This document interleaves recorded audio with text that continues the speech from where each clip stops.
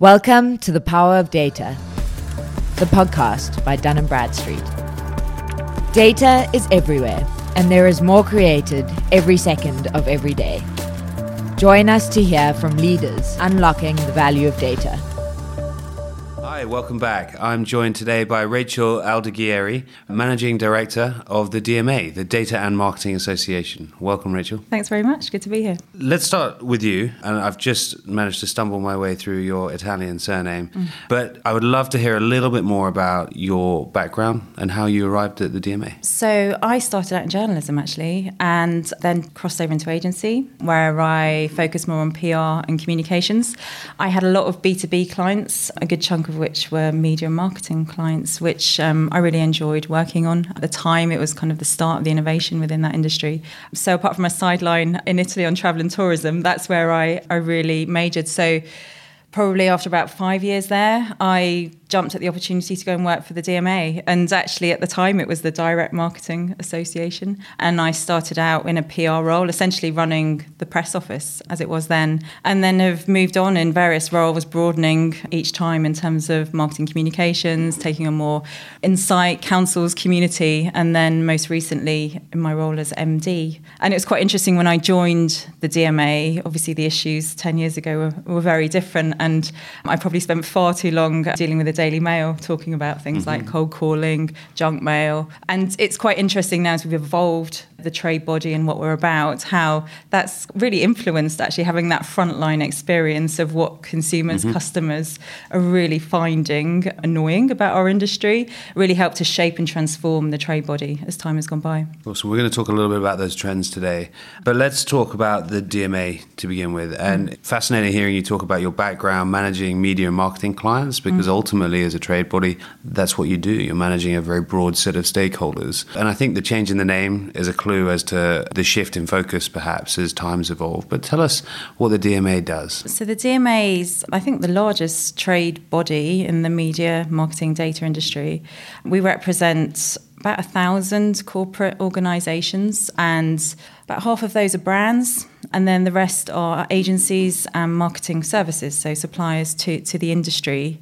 We're slightly unusual in our approach. So while as trade bodies champion and promote the industry, we do just that. But we have a customer-first approach for everything we do. So all of our members sign up to our code, the DMA code, which has the customer at the heart of what you do as its central principle. And then everything we do is driven by the customer. So whether that's the lobbying that we're doing with governments around legislation, our best practice guides, our approach more broadly to creativity, it's all driven by a customer-first principle. And that's with the view that while there are short-term gains to be had in our industry by not necessarily doing that, we believe long-term sustainable growth comes by putting the customer at the heart of everything you're doing.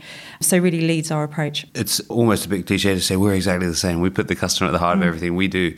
But it's particularly true, and a lot of people don't know that Dun & Bradstreet actually is, in large part, a marketing technology solutions provider. Over 40% of revenues come from growth-related applications of data and analytics. Recently, in fact, we bought a customer data platform last year called Lattice Engines, based on the West Coast, that's revolutionizing the customer data space. It connects data within a firm, it segments that data, and then it activates it, helping firms market more effectively. And that's just one example of a big trend at the moment. But the marketing industry, and people don't know this, is evolving at lightning pace. It's playing an integral role in business intelligence more broadly. I think over $100 billion was invested last year in this space, $25 billion in the top 5 largest deals, which included firms like Salesforce and Google. You know this space much better than I do, so I'm now about to learn from you. But tell us about some of those trends that are really affecting the world that you live in. It's an interesting one, obviously, in terms of using data per se. Regulation recently has really driven a new approach. And I think we're seeing a huge amount. We do a lot of future trends focus, the likes of VR, AR, automation. There's so many different tools and techniques that marketers can really take on board. But I think the biggest trend, and hopefully it's more than a trend actually, is about that customer first approach.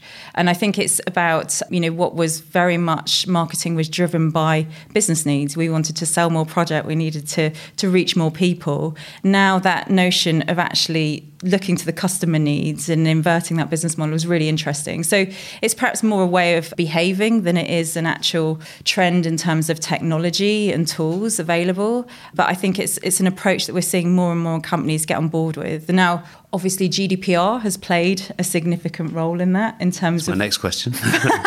Always is. Forcing people to make that change.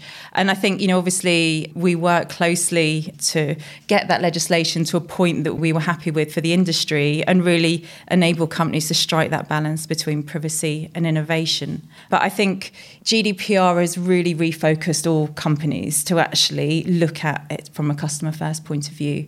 And so while I think initially we saw this awful flurry of emails of people saying you have to get consent again, and it really didn't show the true value of that long-term approach. So I think the companies that really embraced that to change the way that they were doing their marketing as opposed to a quick tactical email overnight have really benefited. And we've been tracking those trends through our membership in terms of how people are dealing with GDPR. And interestingly, the bulk of our members are saying that it's actually been positive for them in the long term. There were a few short-term pain points and hits that they had to take. But I think long-term, it's now working out for the best. The one area we are seeing that companies grappling with a little bit more is around training. I think there was, again, as GDPR came into force, a big surge in terms of people training their people. But then actually that's declining. And I think, ensuring that we're on top of that agenda all the time is really important as an industry. 2 questions, in fact 3 questions. I'll start with the first 2. GDPR is obviously a European-wide regulation, but data is becoming increasingly localized from a regulatory perspective. Do you focus on a broader geographic purview with your members? We do, and we do in terms of working with FEDMA in Europe. So we're working very hard there to align codes and ensure, I think with GDPR, it's about setting a global benchmark essentially, and it's important that benchmark's reached across the globe. And I think, obviously the nature of our membership and the geographies that they're covering, it's unlikely that they are just operating with customers purely in the UK. It needs to be something that's applied at a global standard. So that's something we're working with our fellow trade bodies across Europe to ensure that's the case. And then from a training perspective, does that make up a core part of your value proposition at the DMA? No, absolutely. So our value proposition, we talk very much about being the source of intelligence, and our audience spans from the classroom to the boardroom, quite literally. So we have a talent division, which is all about attracting new, diverse talent into the industry. And then we obviously have the IDM as our training and learning arm that equips people with the skills that they need, which is then complemented by everything else that we do as a trade body through our council network and communities, through our events, our research, best practice. So it provides everything, all that intelligence you need as a marketeer to work literally from the classroom through to the boardroom. So working with the C-suite, peer-to-peer learning through roundtables and grappling with the big issues that they're facing. You talked about talent, and with a CMO hat on, I think talent is becoming increasingly important. Now, I know that sounds like an obvious thing to say because every business is a people business. But in a world that's so technologically enabled, particularly with marketing technology being so prolific and having some incredible capabilities, it still comes down to people and relationships. So how do you train and teach people and help nurture talent based on the more human side of things? Yeah, that's really interesting. So when we talk to talent, we're doing a lot of work, obviously, as everyone is, I guess, around diversity and inclusion. And we talk about talent, having the best teams are the teams that look like your customer base.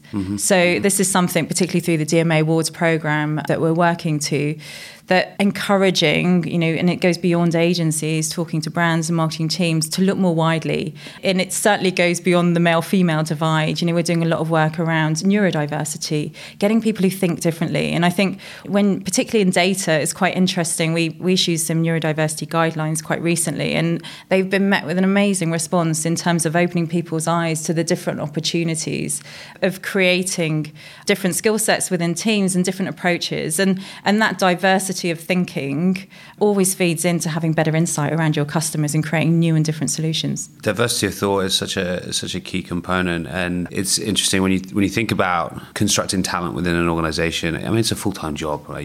This is leading the DMA, but diversity is a really tough nut to crack, and it doesn't just come down to gender. It comes down to background, skill sets. It comes down to time in people's lives, what matters to them when, how are they going to affect the people that they're alongside.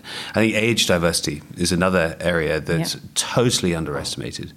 We have, I actually don't know the stats, but I know for a fact that there isn't any young representation on the FTSE 100 boards in the UK. Not having that young perspective, not having that technology first mindset around the table is really interesting. Are you guys tackling that kind of diversity? Yeah, so, in terms of our talent division, attracting young talent into the industry and ensuring that they have the skills to then step up quickly, absolutely. We're tackling it in terms of leading by that customer first approach. So essentially saying to our members, create teams, create boards that really represent your customer, and that will drive value essentially. And it is looking at it in diversity in all its facets. So treating people, as who they are, having that authentic approach, and them feeling comfortable to bring themselves to work as well. And I think that's a big issue, in a much broader conversation about culture within workplaces, to ensure that, you can be truly inclusive.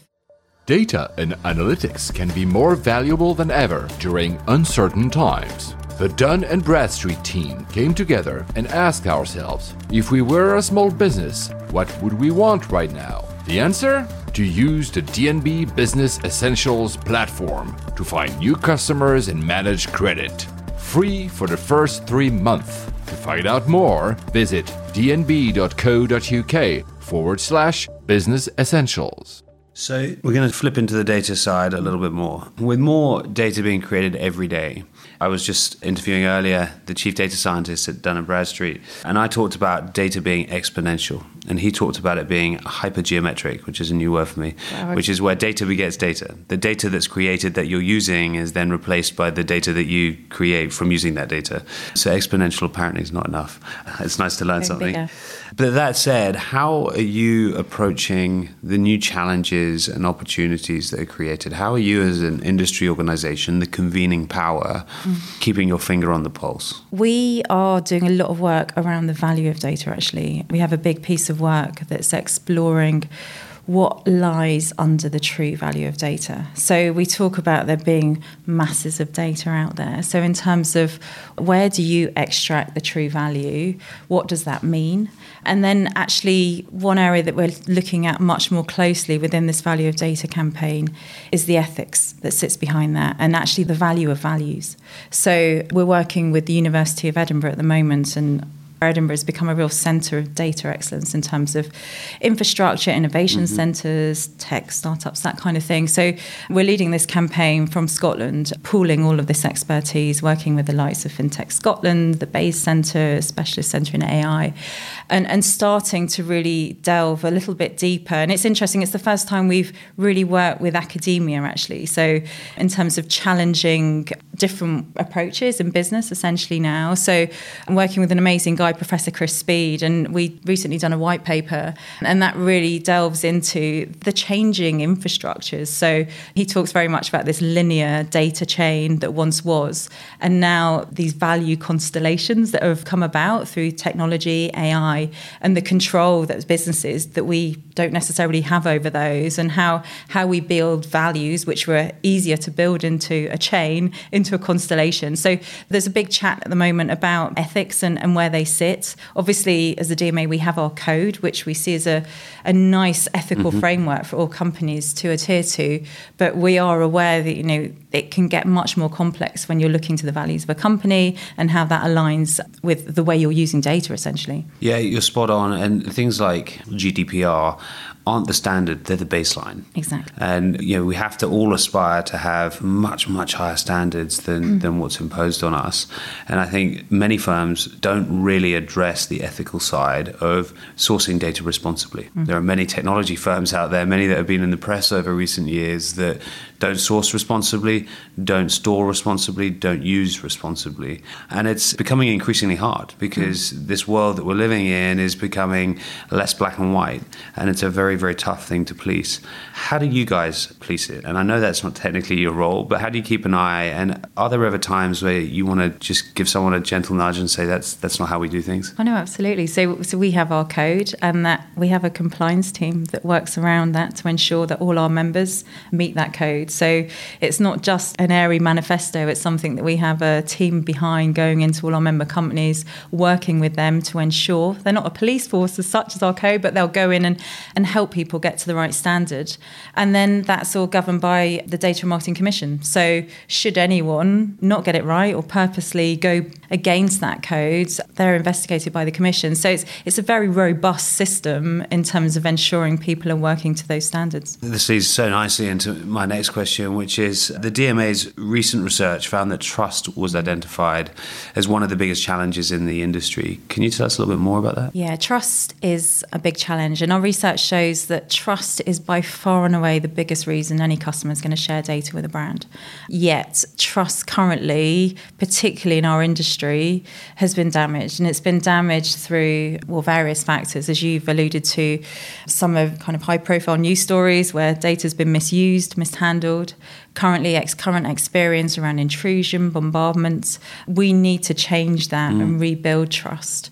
But trust is quite a complex thing, I think, to build. So compliance that we've talked about, and as you said, GDPR is that foundation standard. That is just the start. You obviously need to tick that box. But trust is built through emotional engagement, so getting your creativity right, using the right tech. So in terms of the way we've set up the DMA and the areas we focus on are very much framed around building trust. So we have our responsible marketing, which is very much hinged around the code and the best practice. But we have a campaign around customer engagement, which is around data, tech and creativity coming together to truly engage your customer. We have a campaign around Great British Creativity, again, getting your creativity to a level that truly drives emotional engagement. And I think there's lots of tiers that we need to work through. It's not just a case of ticking that GDPR box and your customer will trust you. Trust is, we could talk quite literally for days about trust. For me, it's one of the most interesting yet undefined areas of business, but also society. The former Lord Mayor, Sir Charles Bowman, had his mayoral theme around the business of trust. And we spent a lot of time talking about the relationship between the human, the consumer, business and government, and the integral role that trust plays. And if you look at all the different sort of economic inflection points, think about the credit crisis, that was really a breakdown of trust, and it takes so long to build back up. How are you helping build trust within the organisation? The DMA, obviously, the more companies that we can get on board in terms of signing up to our code and behaving in the correct way, that's, a tick for us. But I think more broadly, we work with the Advertising Association, who also have a big manifesto around trust as well. It's a broader advertising challenge, and they have a 5-point plan which we're feeding into, because one of those points is around making data privacy matter. So encouraging more and more companies to sign up to our code, to sign up to the Market Research Society's code. We're also working with other trade bodies like the IAB to tackle bombardment and intrusion, reassuring customers by what's in place already, by explaining the roles that the ICO play, that the ASA, in terms of our we've got world-leading self-regulation around advertising. And then also showing the good that can come from our industry. Now, as part of our Value of Data campaign, we're also focusing on data as a force for good. So how data can actually drive a better and fairer society through the creation of products, better marketing, and doing things differently. FinTech, actually working with the FinTech companies, we've really been able to come up with some great showcases of how that's happening, whether it's using different data points for credit scores, etc. But I think that showcase of what we can do for the economy, but also society, is really important. Yeah, it really is. And I think a large part of trust comes down to transparency, and a large part of transparency actually comes down to knowledge. You want to know everything. And this is an industry that's really, really hard in. So you guys have your work cut out, that's for sure. At DNB, we identified the fact that this is a complicated industry. So we created a weekly newsletter called Data Matters. It has nothing to do with Dun & Bradstreet. In fact, the authors of it are actually banned from putting the word Dun & Bradstreet in it. And it's all about the industry. It brings out key stats, key pieces of news that's happening around the world to bring the readers up to speed on the industry. And the feedback that we get is, A, it's very useful. but B, how little they actually knew.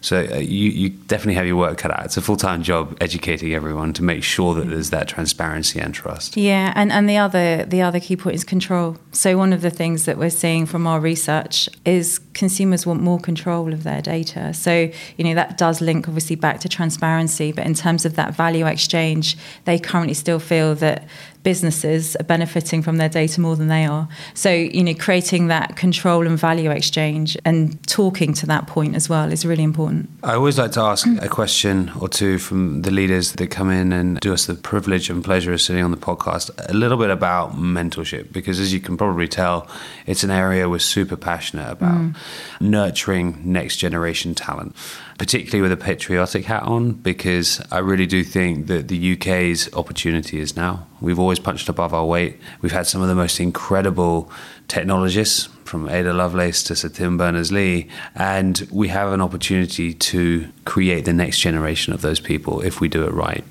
Do you have mentoring programs at the DMA, and how do you approach mentorship? Yeah, we do have mentor programs. It's run by DMA Talent. We also have a whole heap of what we call the Creative Data Academies, and that's about getting different people into our industry. So we talk to students, and actually not just students, across a whole range of courses to attract them into our industry. And we are obviously privileged to be surrounded by some great thinkers in our industry. So using those guys to really champion and showcase what's involved with a career in data. So the Creative Data Academies are a really effective way of driving talent. And then once the talent's here, obviously it's a case of keeping them. So through mentoring programs, through various initiatives that we have to engage and maintain, from the awards program all the way through to the campaigns I've already spoken about, are ways of maintaining that talent. And final question to end on. I always like to use this incredible pressure of having a microphone in front of you to get something nailed to the wall. But this time I'm going to offer ourselves. Dun & Bradstreet has changed an enormous amount in its last 12 months, despite the 178 years of growth before then. And we're trying to do as much as we can in the industry to support growth, important initiatives. How can Dun & Bradstreet help you, Rachel? Well, get involved in the DMA, and I think join committees, come onto our mentoring programs, encourage talent, showcase the great things you're doing.